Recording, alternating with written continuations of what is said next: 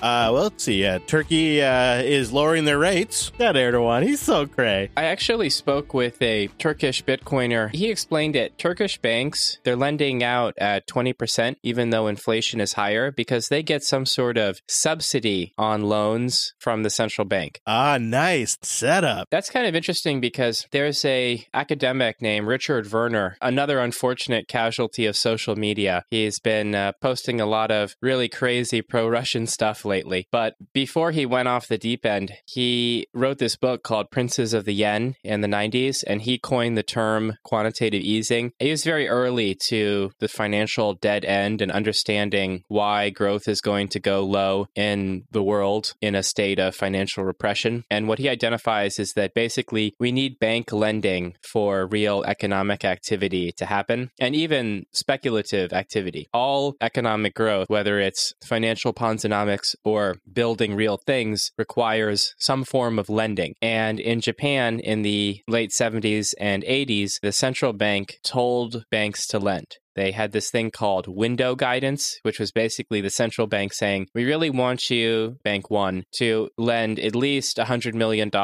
in this sector this year. And banks would go ahead and do that because that was their regulator. You have to do what they say. And that created a booming economy. But obviously, there was a lot of misallocation of capital, and it blew up in 1989. So Turkey, that probably isn't going to end well. No. You just need to centrally manage it more. What you got to do is you got to work through all your finance ministers, and if they don't agree with your great economic vision, you just fire them and hire the right one until you get the right economic minister in there who agrees with Erdogan's grand vision. You employ more central management. You incentivize the banks to loan out when inflation is high. You lower the rates a little bit.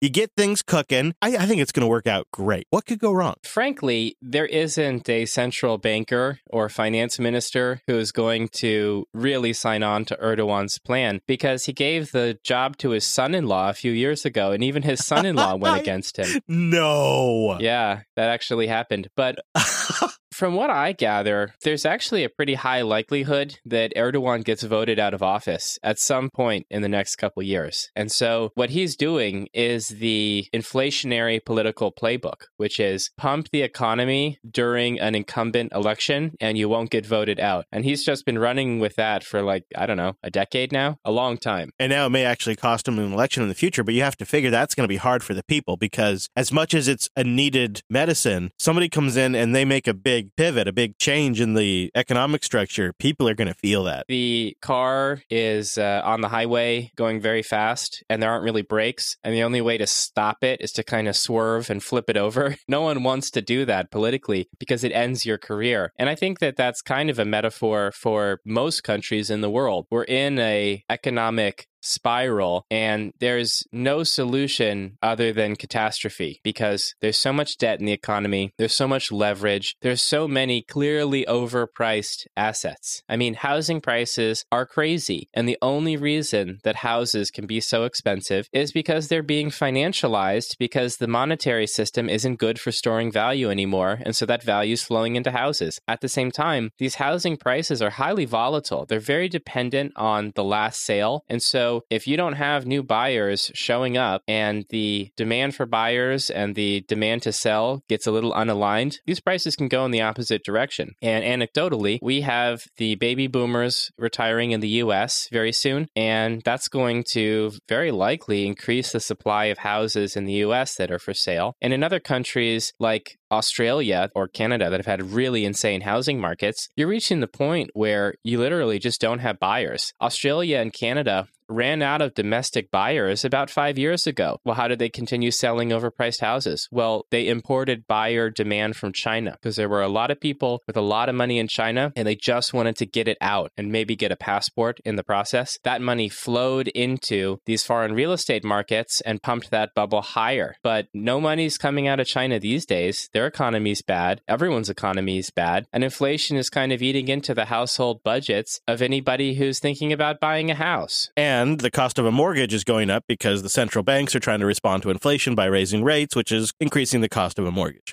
pumping real estate prices is actually kind of a good strategy politically because homeowners tend to vote. So you're making them richer. They like that, makes them feel good, makes them vote for the incumbent politician. At the same time, I think people really hate it when their housing prices fall. So it's going to be a tough time. I don't see easy political options. I see a lot of hard political options. Right. The goal is going to be, when you look at all the different Western economies and the world economies in general, the goal is going to be the one that's just not the most screwed up. You just want to be kind of like the least screwed up of the whole bunch. That's going to be like considered success. But I don't think that voters will forgive you. I think that any real decrease in net worth or lifestyle is going to come out in the polls against the incumbent party. So it's going to be a rough time for incumbents, and it'll probably mean, in my view, slightly crazier politics going forward because a lot of challengers are populists who may or may not live in the same reality as a lot of other people. I mean, some of the populists are right. At the same time, there's also a lot of crazies. And that's kind of a theme in times of economic dislocation. You get extreme politics. The other thing that we are seeing for a lot of these politicians, like the one that's currently in the White House, things have been pretty good for the last 47, 50 years for that class, right? And so they have completely lost touch with the average citizen. And I think that's why populist politicians do so well in this time, because what they're really doing is connecting with the pain of the people in a way that's actually genuine comparatively to the other politicians that maybe have been in DC for 47 years and just have always lived life this way. It's always been this way. There's always been a central bank, and it's always been great for America. We've had the reserve currency. Let's go, everybody. And they have kind of lived in an ivory tower. And so I think that disconnect also creates anger during these sort of economic downturns because people are hurting and the politicians are telling them, hey,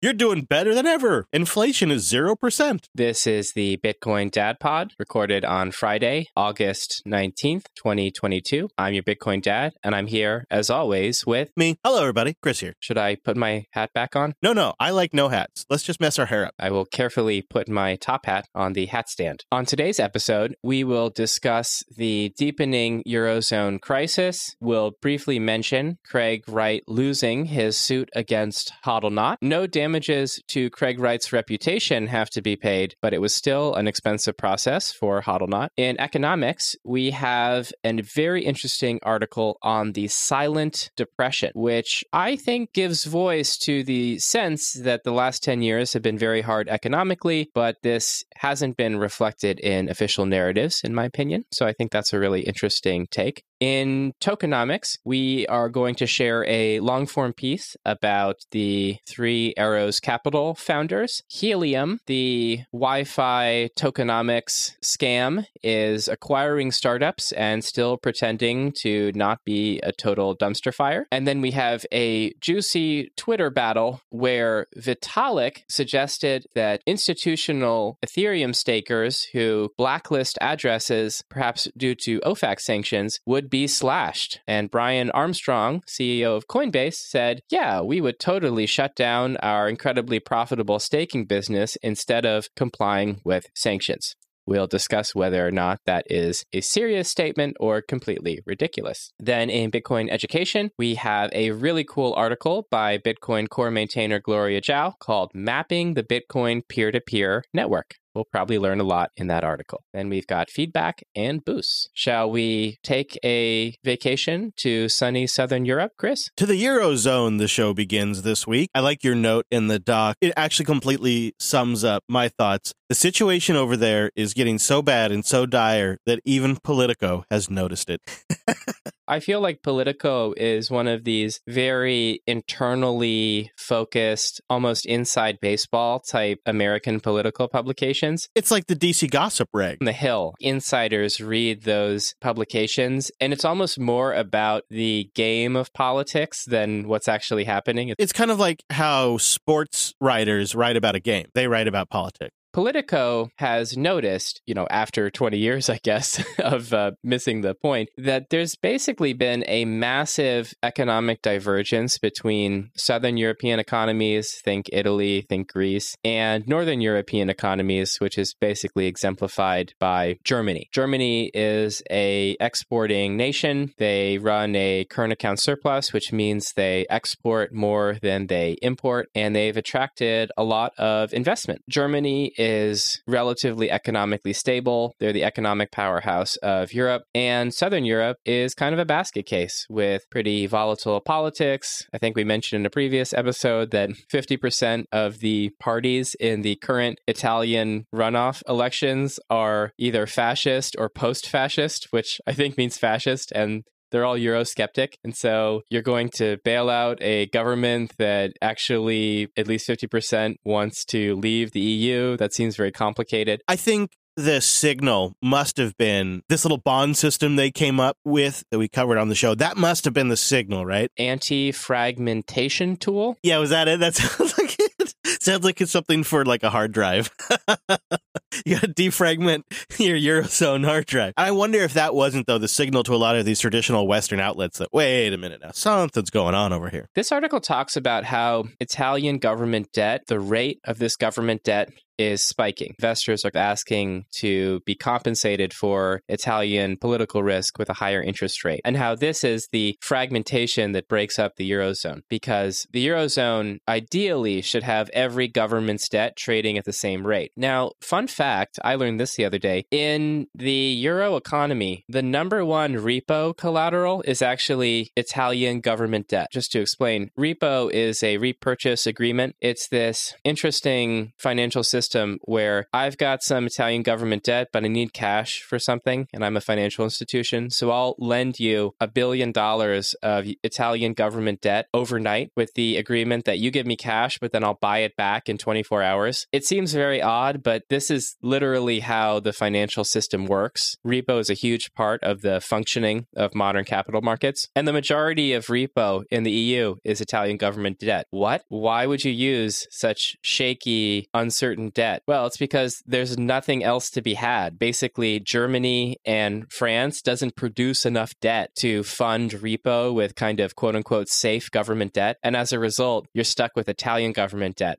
And so there are a lot of holders of Italian government debt that don't really want it. They're just using it because it's like the fuel for repo transactions. There's an interesting reflexivity in this system because the moment that they can't use it for repo transactions, they're going to dump it all at any price. When you sell a bunch of bonds and the price falls, this actually makes the effective interest rate rise. And so you could see spikes in this interest rate really, really suddenly. I don't see how a central bank can really manage that, because it seems very volatile. Yeah, and your point's well made, too. Politico is noticing that this is becoming a big concern for investors, so they're going to want higher yields to help cover their nut on this, and that's not going to be sustainable either. When we talk about this stuff, I always think, okay, well, what, a month, 2 months? But it could still be years. It's incredible that because of the size of these economies and because of the speed at which these banks work at, it's hard to really know how long it could take for these things to actually all come to a head. What it feels like is a lot of these things are developing. They're all ticking time bombs. We don't know exactly what the timer is set for, but there's a lot of these headwinds out there. We see it in all the different economies right now, and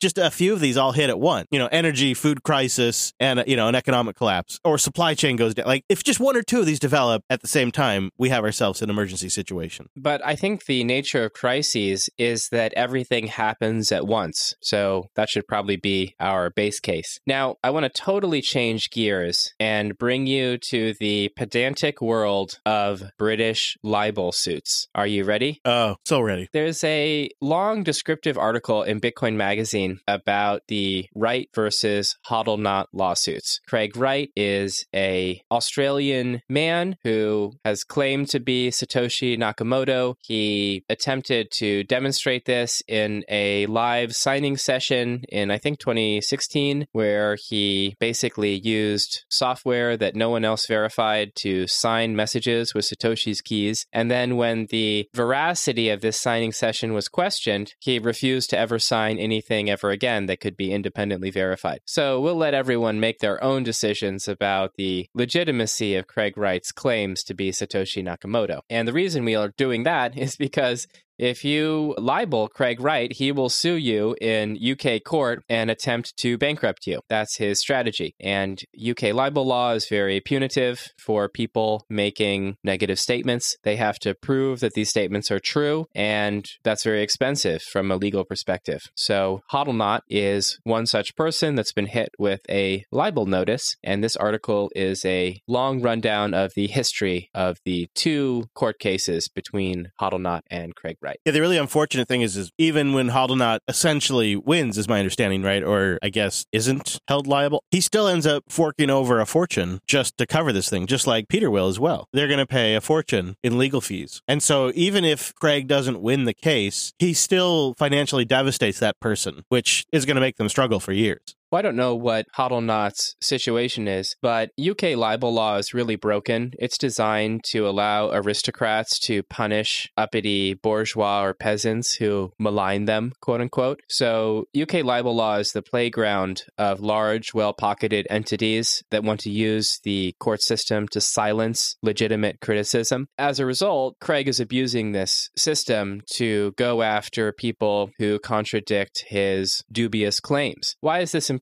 Well, this is actually an attack on Bitcoin because, as we'll find out in an interview I recorded with the Dr. Bitcoin Pod team, Craig Wright has a long-term plan. He wants to legally force exchanges to list his altcoin, Bitcoin Satoshi Vision, as Bitcoin. He wants to do this kind of like marketing scam swapperoo and attract new inflows that wanted to go into Bitcoin, but force them to go into his scam coin by forcing exchanges to like rebrand Bitcoin as Bitcoin Core or something else. To do this, he kind of needs to prove he's Satoshi so that he can claim copyright on Bitcoin and the white paper. There's a lot of money riding on this, and it's a legal attack on Bitcoin. So it's important that Craig Wright be revealed as someone who cannot substantiate their claims. And he has a long history of falsifying documents. It's frankly insane, in my view, that his long history of document falsification hasn't resulted in serious penalties, but he sues people in civil court. So in civil court, there's no jail time. It's just money. And he just seems pretty emboldened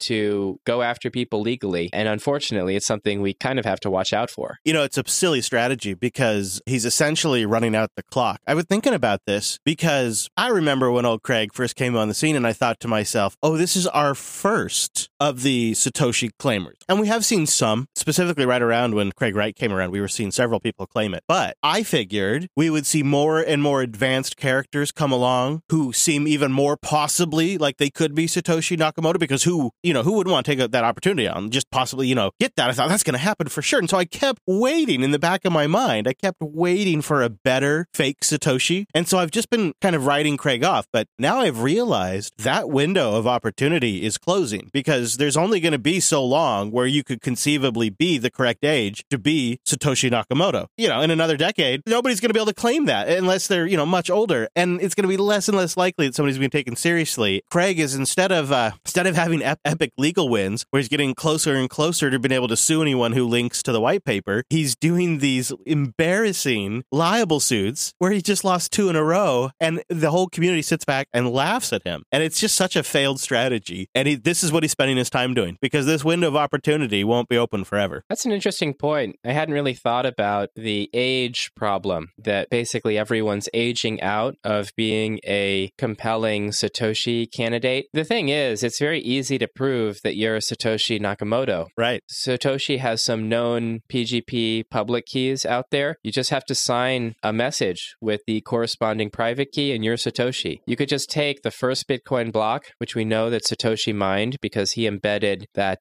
Times article in the Coinbase transaction somehow, maybe op return. I'm not sure how he did it. He linked the first Bitcoin block to a British newspaper headline. Yeah, The Guardian, was it? Chancellor on the brink of second bailout for banks. Yeah, something like that. Right. And then you sign a message with that block's private key, and we know you're Satoshi. So it's incredibly easy to prove you're Satoshi. You don't have to do it in person. It doesn't have to be a big deal. But Craig can't do that. So he has to resort to pretending that PGP doesn't work, that Bitcoin transactions are not final because they haven't been approved by a court. I mean, he says a lot of really silly things that the real Satoshi would never say because they're preposterous. At the same time, this is a way to attack developers and to suppress people, is to legally threaten them. And I think we see a similar kind of approach with OFAC. It's frustrating, it's pedantic, it's weird, but people like Arthur Van Pelt and Mark from the Dr. Bitcoin pod and the author of this Bitcoin Magazine article, Elsa Waldorf, they're doing something pretty important, because the way that you debunk liars and cheats is you very carefully evaluate everything they've said and done, and you put it in the context of their greater story. And that's a lot of work. It requires raking through a lot of muck.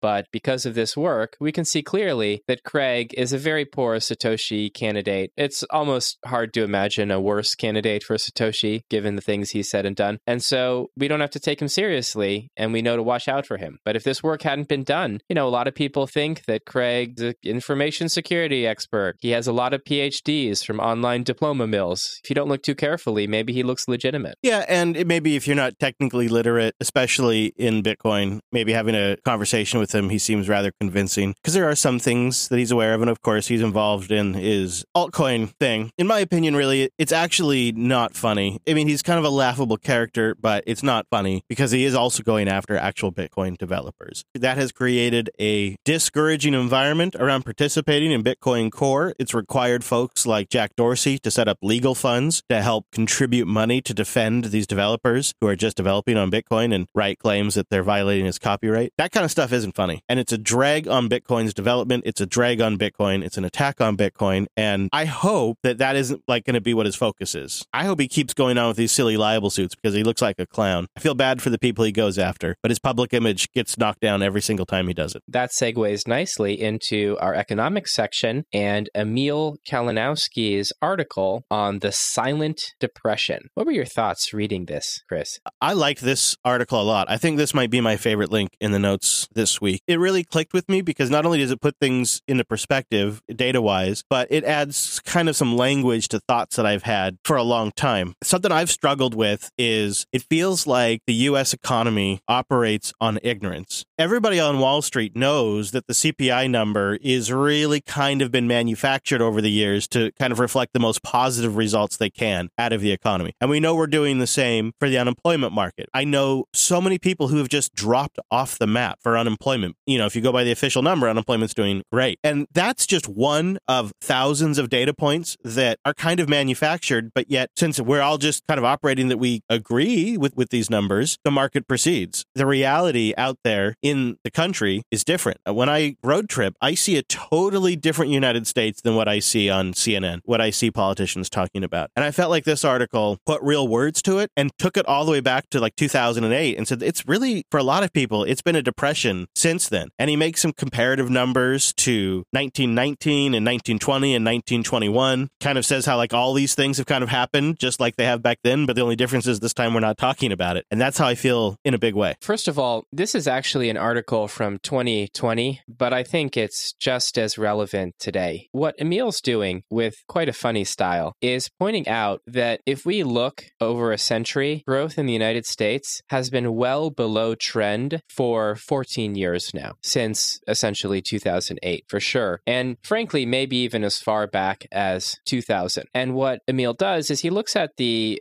jobs report, the BLS non-farm payroll report, where they talk about how many jobs have been added to the economy. And he points out that in this 2019 November report, the White House is saying, we have a blockbuster report. We've added 266,000 jobs. Wow, so great. And then Emil looks back and says, if we look over 100 years, this is a really bad number. In fact, 266,000 is an average number in the 90s, but we consider it a blockbuster number today. Why? Because jobs creation is trending downwards. And so he uses some pretty simple data to demonstrate that the US, and I think the world, has been in a silent recession for 14 years. And it's really interesting how there's no political desire to highlight this fact, because I think that means that we need political and social change, and incumbents don't like that. So it's an interesting read, quite mind-opening, and it was written by someone who, rather than attending the regular Ivy League and Oxford universities that provide most of our economics graduates, Emil is a graduate of Arizona State University, winner of the designation Party School of the Year of the 1990s. Well, it's well written and it's well researched. The charts and the data are in here. The numbers are in here. Back in 2000, the number that we'd want for like a blockbuster would be 433,000 jobs. We want somewhere between 317,000 and 433,000. And we're celebrating 266,000, 200,000. If that just recently happened, just this year, we just recently had like this quote, blockbuster jobs report. It was good. It was also a lot of people taking a second job, which is another negative data point. But it wasn't 400,000 good. No. And one has to wonder, what would it take to get there? Because, I mean, there's a lot of job openings, so... Might take a lot of immigration, frankly. Perhaps. Maybe that's what we're seeing right now. It's a great read, easy to understand. It puts words to stuff that you've probably noticed. I like the way he writes this. The U.S. economy has been in suspended animation for 12 years. And that's so true. What we've had is a lot of central management. We've had a lot of the Cantillon effect, but the people out there in the flyover states, they've been living in a depression since 2008, and probably, I think, since 2000, really, since the dot-com burst, but really since 2008 for sure. That was definitely my impression working in a company a while back with a lot of employees in the Middle America flyover state area. These people had been working for a company that had been in a cost-cutting mode for 20 years, ever since 2000. And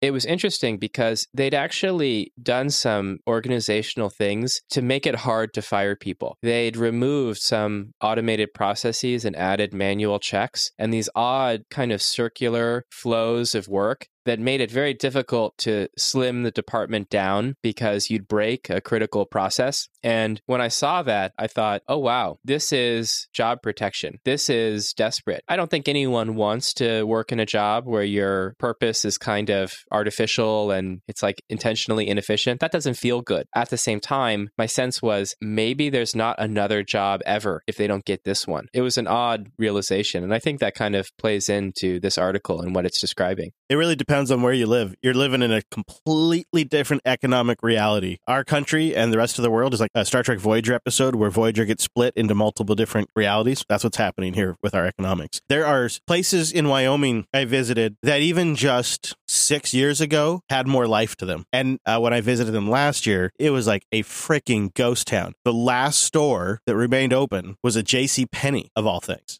There's a JCPenney open. And that's where people went to meet up. Because I was meeting up with some listeners like, well, where do we want to meet up? How about the JCPenney? I'm like, what? And by the time I got to town, I realized that's why. Because that's what's open. And that's it. That and the gas station. That's rough. Now, it's interesting. You said Voyager episode and split realities. Are you thinking about that episode where they encounter the planet that exploded and then reality fractures and the captain ends up back in time? Yeah. But then they try to save her and that creates the explosion. Yeah, that's a good one. And there's that, I can't remember if this is the same one, where there's one also where the ship gets all split up into different time zones. And then so Janeway visits like major moments of the show's history, like when Seven came on board. Like that's a fun one too. Those like time cop episodes. Yeah, where Captain Braxton. And then 7 of 9 has to travel through time and they keep accidentally killing her by pulling her out of time too fast or something. Yeah, they always have that one character, like Worf. Worf always gets beat up. We won't talk about Tucker. I just remember that one where the young boy kicks over a planter on an alien world where you get a poison injection if you break any rule. Yeah, that was Wesley on TNG. Right, and then he showed up in The Big Bang Theory as a total psychopath. Oh. But lovable. I can see him playing that. He's got those wild eyes. Okay, quite a digression. But maybe sets the scene for the beginning of our tokenomics section, which I almost felt like we didn't want to add this week. We almost resolved to not talk about all this nonsense, but then we had to. There's a long form piece from New York Magazine about Kyle Davies and Suzu of 3AC. I don't know if it's important reading, but it definitely adds a bunch of context around them. This article is very kind of reportery in that it doesn't get so much into the mechanics of how they vaporized trillions of dollars with the 3AC breakdown, but what it gets at is the history of the characters involved. So if you're interested in that history, you want to know about the guys behind it, or you want to share this with a family member who maybe likes that kind of thing, it's definitely an interesting read. And I hadn't realized that these guys came out of Andover, which is probably the most elite prep school in the United States. It definitely has a kind of crypto bro, legacy finance insider moving to crypto to do legacy finance stuff vibe that I'd suspected, but I hadn't confirmed before in reading their story. It's all the kind of things you'd like to know before they got all involved and intertwined with everyone's money. But no one did any research because number go up and they all got wrecked. Also some great anecdotes in there about the yacht they tried to buy. Much Wow, I believe the name was. Couple of college buddies getting themselves some dick butt NFTs and yachts. We don't bleep out the in dick butt because it's art, right? So we have to leave that in. I think that's the rule. We also saw a story in the Register about how FreedomFi, a DIY 5G specialist company, was acquired by Nova Labs, the company behind Helium. I think that Helium might be my new altcoin scam / terrible idea that I like to call out because I think it appeals to a lot of people. It's this model where you buy a Wi-Fi unit and you provide free Wi-Fi to people, but instead of paying with, real money that's actually money, they pay with these Helium tokens and data tokens, and it's this complex token economy. If you do the math, it'll take you 400 years to pay for your Wi-Fi unit that you bought with these made-up tokens. So it's wild. They have all the signs of your typical altcoin scam, but there are these glowing articles about how this is so innovative. Their small cell, so I guess they have bigger cells that cost more, but their small cells start at a $1,500 one-time fee. They say they take less than an hour to set up. This is a real interesting one because they've come up with their own proof of consensus system, proof of coverage. Yes, right. Proof of coverage. Based on your connectivity and your signal and the variability in other signals. That's how they'll reach consensus somehow, is by deriving consensus from those things. That's interesting. Of course, there's also the whole tokenomics aspect where this thing got up to about $52 at the mid, kind of at, I think it was November, $52 in November, kind of at the peak of the crypto market bull run. And now it's down 85%. It's down to where it was pretty much at the beginning of 2021, before the bull market really got crazy. It's really crashed. And well, historically, no coin really ever recovers from that. So we'll see. And there's also sub tokens and sub coins that can only be used on the network that are used for certain types of fees. And there are certain types of fees you have to pay. It goes deep quick. It feels like a little bit of Amway up in there. I think that a easy rule of thumb is if there's a token involved, it's very likely a scam and it's almost definitely a bad idea. And then if the company publicizes business partnerships as a sign of important adoption, it's probably a scam, probably a bad idea. And you have a company behind it, so it's also probably an unregistered security. Helium does all the altcoin stuff. At the same time, they kind of have this story about how they're doing a real thing. And I think that appeals to a lot of people who might find Bitcoin too theoretical. Right. It doesn't do anything. It doesn't have What's any real the use value. case? What's the use case? It's weird because it's almost like they're returning to the real world to manufacture a use case, but it actually doesn't work or make sense. We forgot the absolute best part, I think. They get a 35% cut of what gets mined. So they didn't pre-mine anything, which is, I think, a positive in their favor. There apparently was not a pre-distribution, but they do get a 35% cut of the hotspot infrastructure tokens that get generated. That's huge. Right. It's like the Apple App Store, except you're going to claim it's a decentralized network, and at least Apple provides some infrastructure for the App Store. All they're doing is inflating the supply every month and giving 35% of the new issuance to the VC investors. Technically 5% more than what Apple charges, and most people consider Apple's rate outrageous. I just can't even. There's actually quite a bit. We'll have a link in the notes if you're curious. There's quite a few cuts in there, actually. Well, we shouldn't dwell on this. It's a total joke, but I feel like highlighting these scams gives us kind of a model to evaluate them and notice the patterns of shady projects. This is also part of the reason why I don't talk a lot about, oh, this group used Bitcoin to provide water for a village in Asia or something, because a lot of altcoins do odd little projects like that to sort of legitimize them. Richard Hart, the creator of Hex and I think Pulse, which are two horrible scams, he donated all this money to longevity research, which he's fascinated with because it seems like all of the worst people are obsessed with living forever so that they can be horrible people forever. He basically donated a bunch of his pre-mine or whatever, where he was dumping his bags on retail, to some charity, and then uses the marketing to sort of legitimize the project and say, hey, look, we did it all for charity, so it's fine. Obviously, you can use Bitcoin and legitimate projects to do good things. At the same time, this model's been flooded with scams. And so I kind of view it as a red flag and don't care to talk about it that much because ultimately it's not so important. What's really important is the fundamental technology use case and the economics of the whole thing. I find it fascinating from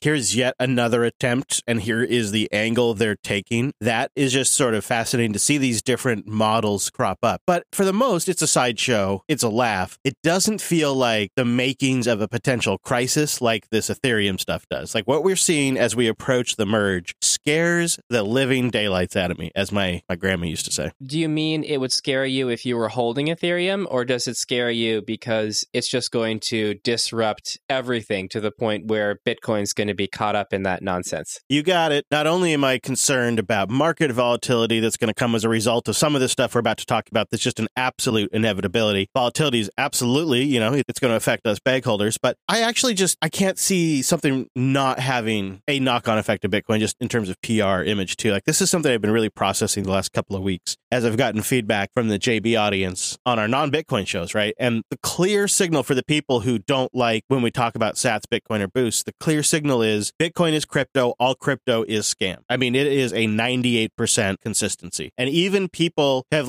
listened to my response, have said, yeah, I hear what you're saying, Chris, but at the end of the day, this other stuff is going on and Bitcoin's wrapped up in it. If you like it or not, that's just how people perceive it. I think they're right. And so this kind of stuff that Ethereum's doing is going to affect crypto holders that don't know better. It's going to affect the public image, and it's also going to affect the price. Now, what we're talking about is a chart on Twitter which shows the major Ethereum to staking pools. And so Ethereum is migrating to a proof of stake model where if you own Ethereum, you enter a staking contract, you get a share of new Ethereum that are issued, but you can't sell these staked Ethereum while they're in the staking contract. Except you can, because if you stake with a third party, they can create a derivative token like Lido Finance, which creates a staked ETH derivative called STETH. And that gives you an incentive to stake with them because you get to stake and get new issuance of Ethereum, and you also get a derivative token that you can spend just like Ethereum. So I would say, actually, the existence of third-party staking pools that give you a derivative breaks the proof of stake model, because now staking doesn't really have a cost because I stake ETH, but I get a ETH derivative that acts like ETH. So actually, why wouldn't I stake ETH? I don't have to care about ETH to stake it. I can still sell it because I can sell the derivative. This seems to break that assumption around proof of stake. It also naturally centralizes the staking into big pools, because if I don't want to join a small staking pool or stake on my own, because then the derivative that they have will be like a very small market cap, very niche derivative, because this is all money, right? So the best situation would be I would stake my ETH and then I would get a US dollar. It would basically sell immediately, but I could always buy it back or something like that. So a derivative token is kind of less good than just getting money. But if you're going to get a derivative, you want to get the most popular derivative because it has a network effect. So you're saying there is real financial incentives to centralize Ethereum staking? 100%. And now with the OFAC sanctions of Tornado Cash, the question was raised, hey, if Coinbase or these staking pools start blacklisting transactions and complying with government censorship, are we going to use the proof of stake slashing mechanism to punish them? And Vitalik said, yeah, we should just do that. And then Brian Armstrong of Coinbase said, hypothetically, if we were being censored, we would just shut down our staking operation. We, a business that lost $1 billion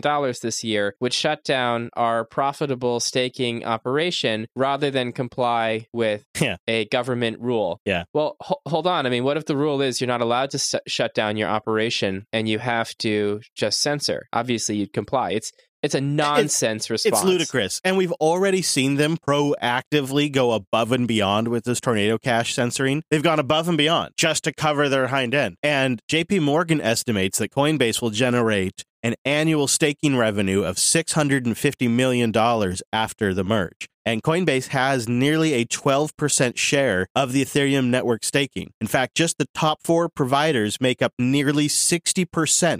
The top 4 staking providers make up 60%, almost. It's 57.85%. Of the Ethereum staking. And so if you just crack a couple of those, you're an FBI agent, you go to a couple of these, you get a couple of these guys on board, you've got a huge percentage. So the idea that then they would stop participating is ludicrous. If they did slash the Ethereum held at these institutions, you'd be slashing the Ethereum of thousands of customers. It's not like it's Coinbase's Ethereum. I mean, it is, but it's in theory being held on behalf of these customers. So you'd be slashing their funds. So you're punishing the customers. It's not going to work. And it would be a crisis. It would cause massive volatility. And the reason why it concerns me, it legitimately concerns me, is because it seems like an absolute inevitability. After watching what happened with Tornado Cash, it seems like an absolute inevitability that eventually some Ethereum at Coinbase is going to be involved with some Ethereum that goes to some regime that we've sanctioned. And there's more and more of them all the time. So it's just like a foregone conclusion that they will be in this situation. And this proof of stake merge puts them in this very vulnerable spot that they are not in right now at a horrible time. The timing of this could not be worse. And I think when Vitalik says, oh, yeah, we'd slash it, I don't believe him. And when Brian Armstrong says, oh, well, it's just a hypothetical, but no, we just shut it down, I don't believe him. It's $600 million this year. What's it going to be in 2-3 years? They could be making $1 billion off of everybody's staking. There's no way they're going to shut that down. 100% not. They might even get sued by their shareholders if they forego $600 million of revenue. So basically, I don't see how Ethereum fixes this problem. I think it's not building for an adversarial environment. And I think there's definitely going to be censorship on Ethereum. The question is that going to hurt the Ethereum value proposition? Is that going to get in the way of the financial speculation and scamming that you can do on top of Ethereum? And I think, yes, it will eventually. The whole point that all of these legacy finance scumbags like Suzu and Kyle Davies got into quote unquote crypto is that crypto allows you to do a lot of stuff that is illegal and not practical in traditional finance due to regulation. Well, Ethereum has not really designed itself in a way that is going to be able to resist regulation much longer. They're hoping that carve-outs for Ethereum being a commodity in this big proposal by Gillibrand and Loomis might protect them. At the same time, I think in our conversation with Crypto Mom that I released yesterday, Crypto Mom points out, she's a lawyer, that OFAC is the answer to regulating Ethereum or blockchains. Because traditional regulators, the SEC and the CFTC, they're consumer focused to a certain extent. They protect the consumer, whereas OFAC is punishing the consumer. And so with OFAC, you can achieve policy goals like reducing access of North Korean hackers to privacy so that they can't hack DeFi and then fund the North Korean nuclear program. And you can do that knowing that you'll hurt users, but it doesn't matter because it's OFAC. OFAC is about policy, not consumer protection. Good luck, Ethereum, but they're really closing their eyes to these problems. Yeah. I guess they've just gone too far down this path. I think it's a matter of product differentiation. At some level, the folks at Consensus are looking at this thinking to themselves, we have to have a product that differentiates itself from Bitcoin more. And the ESG stuff is going to be it. That's why you make all these compromises. You make all of these compromises for the energy argument. And also, to be honest, a lot of the players, like your Coinbase, even Cloudflare, many players, they want to get some of that sweet staking action. There's a lot of money for all these guys to make, and they don't have to go buy a bunch of expensive miners and pay for power to make some money off this thing now. So there's a lot of already rich stakeholders that are really excited about this and really pushing for this because they're going to get rich. And you think about the dev team too, they've got so much Ethereum, they could be direct validators if they want, so they're going to get rich. Like, this is great for these people. It's not so great for everybody else. But you know what? It makes me think, Dad, when we're years and years down the road, unfortunately, I think we're still going to have Ethereum with us. I think this merge, unless it blows up, is going to give them real staying power. And we're going to be 10 years down the road. It could still be around. But now what you're going to have is Bitcoin will be the truly decentralized, nobody owns it asset. And Ethereum, it's also a valuable asset, but it's owned by like these four companies. You know, these four big market players, these four quote unquote banks, they're really, you know, BlackRock, they're really the ones that own it. But for a lot of mainstream investors, that's fine. You know what? Four different banks, that's pretty decentralized as far as they're concerned. They're players that are regulated. They know who they are. They know the names. They probably even have some buddies at those institutions. They're good with it, right? The Wall Street folks are going to be good with it. But for the world that needs a safe haven from their state-destroyed currency, they're going to want something truly decentralized, not owned by a U.S. company. And that's going to be a huge differentiator between Bitcoin and Ethereum going forward. I'm just thinking about what you said. I think at a certain point, if you don't follow through on your promises, people lose interest. Ethereum's all about doing things to keep people interested. Maybe they have to do proof of stake because they need to keep people interested, and that's become this kind of narrative that differentiates Ethereum from Bitcoin. I don't know. I'm glad they're going to try it out, mainly because I've never met someone who could articulate a smart case for Ethereum, and that includes Arthur Hayes. I think Arthur's blinded by his portfolio there. I'm happy to victim blame what happens to Ethereum because I think that everyone who got into that, they had the option to go to Bitcoin and they chose stupid arguments instead of good arguments, in my opinion. The other positive I think it's having is I think it's giving a lot of the Bitcoin community more conviction about proof of work and about really just doubling down on what makes Bitcoin great, decentralized, and secure. And I think it's just helped us re-clarify those priorities in the Bitcoin community by watching this boondoggle happen. And I note that there are a lot of Bitcoin commentators in the social space that are trying to reach out to different Ethereum developers and community members and trying to point some of this stuff out to them and be like, are you guys not concerned about this? These are major red flags. Like, the Bitcoiners are seeing it. And so there's going to be a lot of schadenfreude when these things start to fall apart in, you know, who knows how long. And then, of course, I think us Bitcoiners are going to have to start placing a few sats on bets around when the proof of stake funds will actually get unlocked. How long that's going to take because nobody knows. And it's remarkable when you think about this thing as a store of value, the fact that you could lock funds up and it's for an indeterminate amount of time based on a software project that has failed to deliver on time every single time. It's just hilarious that all this staking's locked up. They're 6 years behind on proof of stake. Yes. And still people were locking up their funds into these beacon chain staking contracts and posting online about how, you know, they're so glad they did that because now they don't have to worry or whatever. And I'm like, you know, you've basically taken off the parachute and thrown it out of the open plane door. You know, you're going down. Right. And then they're staked ETH DPEGs as well. And it's like, oh, well, maybe it's not so great. Now I've got DPEGs, staked ETH, and I got real ETH locked up. I mean, that bit Celsius, right? That's part of what brought Celsius down. It's also what brought down 3AC partially. So it's not been great. It really could have been wrapped up. And there's no guarantee it's going to be bug free once it's deployed. So the whole promise right now is the ETH that is staked will become unlocked after the next big merge, where you're going to see, like, I don't know, sharding or something. Who knows? Please, Chris, this is a family-friendly podcast. I know, sorry. I don't want to hear any more talk of sharding. It is gross. But the reality is, after this merge, there's going to be bugs, and they're going to be working on getting this right. And they're going to be focused on that maybe for years before they get to the next big merge. And you can't go by what they promise, because the reality is this is a ginormous worldwide software project, and they're going to ship 1.0 of this. I know it's been in beta for years, but they're going to ship 1.0 of this, and then they're going to need to bug fix for a while. So they're not going to be getting to that next merge for quite some time. So there is really no idea when you're going to get your staked ETH back. And I just can't believe people are okay with that. Like, it just feels like that would never fly with Bitcoin.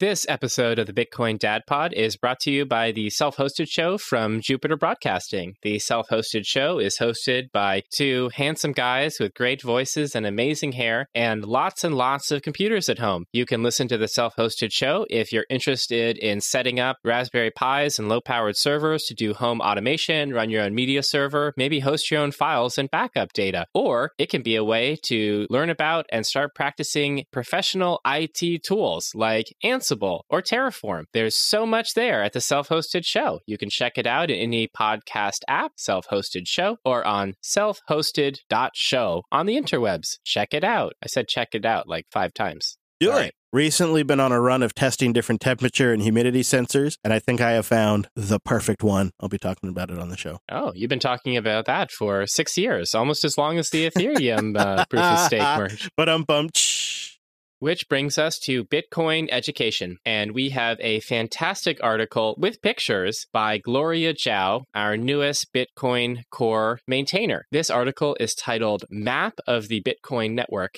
And I have to say, I learned something from one of the infographics, which is all nodes are not created equal. She breaks it out into full nodes, archive nodes, and mining nodes. And then, what was it? I thought there's pruning nodes, I think is another one I think she listed. And light clients. Yeah, okay. Light clients as well. I wasn't sure if she considered that a node. But yeah, she says that's a generic term for a node that doesn't keep the full state necessary for full validation, a light client. It's interesting because I actually learned more about the distinctions between types of nodes from the Ethereum debate, because Ethereum has been very keen to obfuscate the difference between different node types so that they could claim that they had a decentralized network because anyone could run a node on a laptop. But actually, you could only run a pruned node on a laptop, I believe, whereas a archive node, which is a node that not only validates new blocks, but also keeps a history of the entire chain, this is something that you can only run in a data center on Ethereum, whereas on Bitcoin, you can run a full archival node on a single board computer or an old ThinkPad laptop. That's impressive engineering, in my opinion. And intentional. Necessary, really, for the adoption that you want to see in the Bitcoin network. Right, because full nodes, full archival nodes that have the whole history of the Bitcoin blockchain,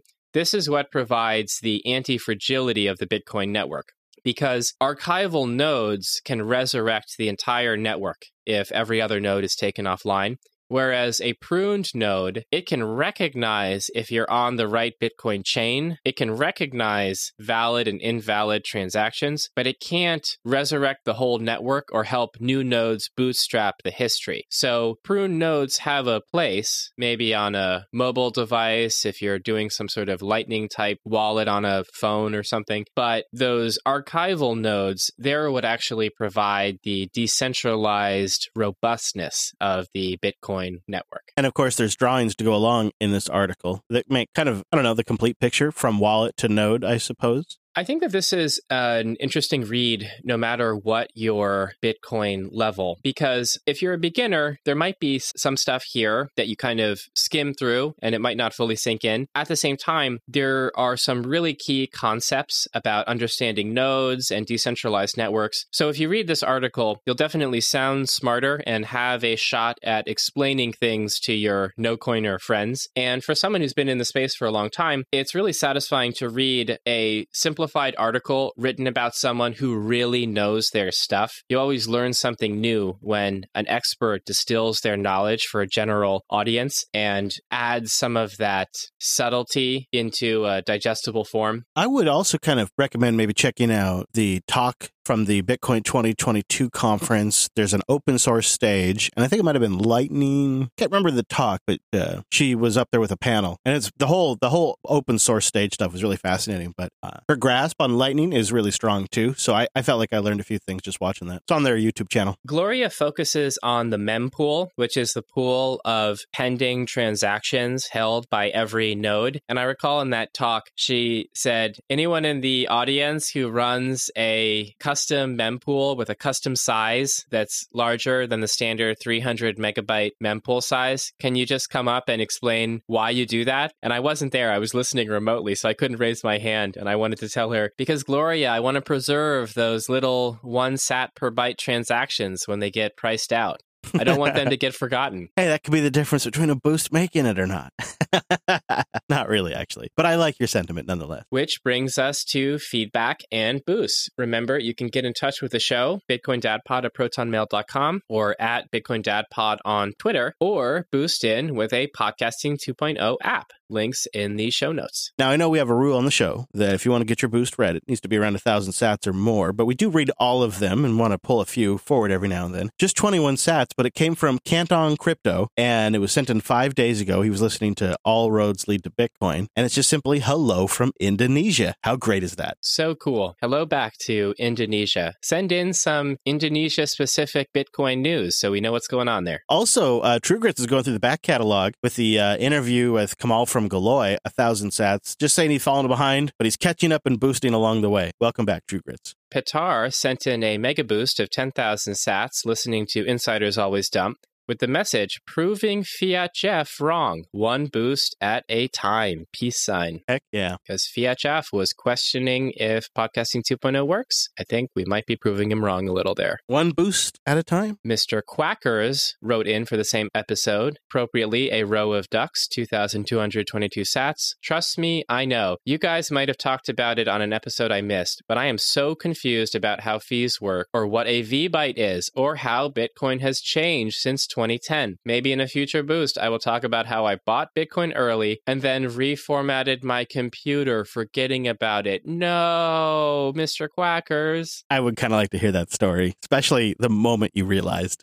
I'd like to hear that. We all have that pain, Mr. Quackers. It's just part of the baggage of being an early adopter. And thank you so much for those suggestions for content. I guess next week we're going to have to talk about what a V-byte is and how fees work, because that's actually pretty fundamental and it's not exactly simple. Mr. Quackers also boosts in with the same row of ducks. If you play Wordle before you boost, it's very easy to double boost. Okay. Double boost.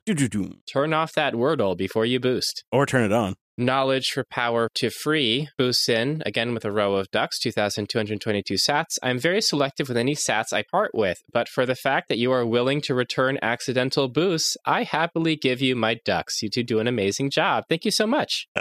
I love the row of ducks.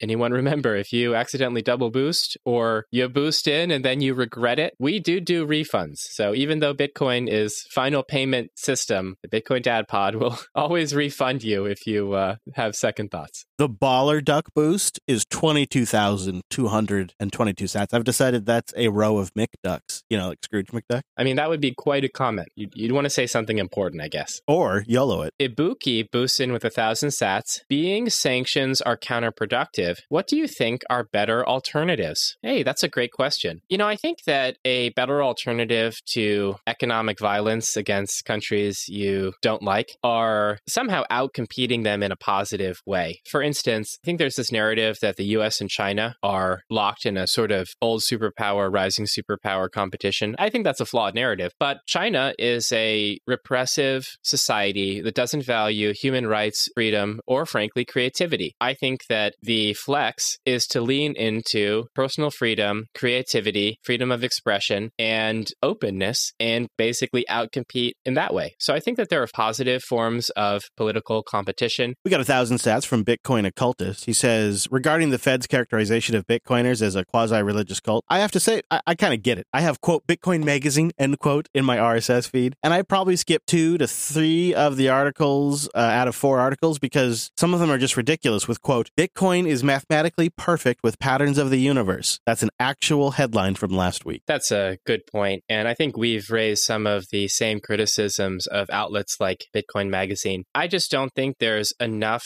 good Bitcoin thought to have a daily updating website about Bitcoin, frankly. We run into this sort of limit on good information on this show. And I'm not saying we get every good story and good paper. There's a lot out there, obviously, that we don't cover or notice or make it in or it gets in later. But this is still very early. It's not like the world is running on Bitcoin, and therefore to talk about Bitcoin is to talk about anything in the world. And so I think to keep their feed full, they have to let in fluff pieces that are, frankly, a little crazy. Yeah, especially in a bear market. There's not a lot of new things going on. Sometimes, in a bull market, things are really popping off. You got company announcements, acquisitions, new projects, things like that. But yeah, the really deep stuff, that's rare. Comes out like once a week. Yukon Cornelius boosted in with 4,500 sats. Listening while mowing the lawn. Seems like a new episode always comes out when it's time for me to do yard work. I appreciate the length and the variety of topics. Wow, mowing the lawn, that's great. I bet he has good headphones. Crypto Kyle snuck in under the limit with a really interesting point. I just mentally associate ETH with BTC what-if testing environment, i.e., let's make all the mistakes and bad decisions here so Bitcoin can see the results of those bad decisions. I think I've heard that before, the idea that altcoins are a regulatory buffer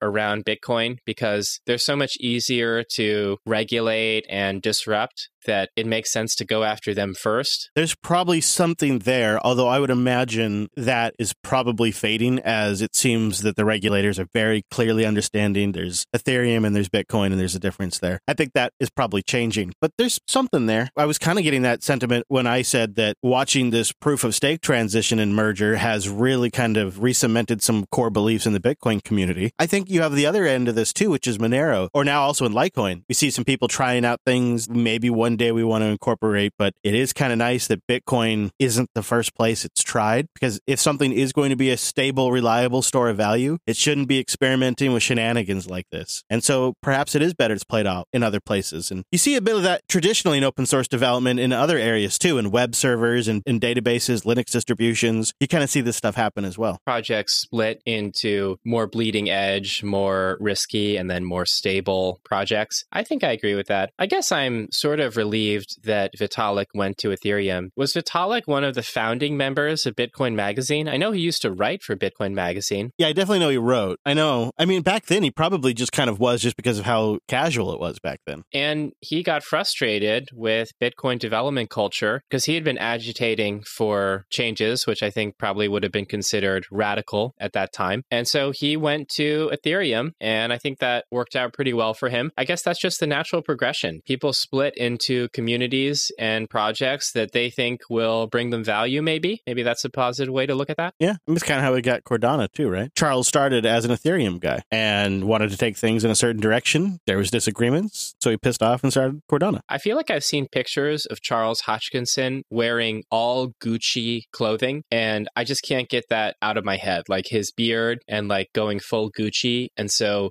that's just the only thing I think about when I think of Cardano. He'd like you to think of the philosopher. I think he likes to come across as a technology philosopher. Well, then shouldn't he be wearing a sheet like Socrates as opposed to a Gucci bling bling outfit that the most tasteless of the nouveau riche who got rich on pumping an ICO would wear? I'd like to see maybe, grow the hair out, what he's got left of it, grow that out, get a whole look going. That's what I'd like to see. Maybe go a little medieval looking. I think that'd be a great look for Charles. Ouch. The host of the officehours.hair podcast savaging an altcoiner's I shouldn't. male pattern baldness. That is brutal. Wow. Boost in and tell me how awful I am. Go get a new podcast app at newpodcastapps.com. We like Fountain. Podverse is incredible. It's cross-platform web player. And if you're on iOS and you need that CarPlay right now, Cast-O-Matic's probably your best bet. All of them support Boost. This has been the Bitcoin Dad Pod, recorded on Friday, August 19th, 2022. The podcast that is not afraid to go ad hominem. I'm your Bitcoin dad, and I'm here as always with... It's me. It's Chris. Bye, everybody. Thanks for joining us. See you next time.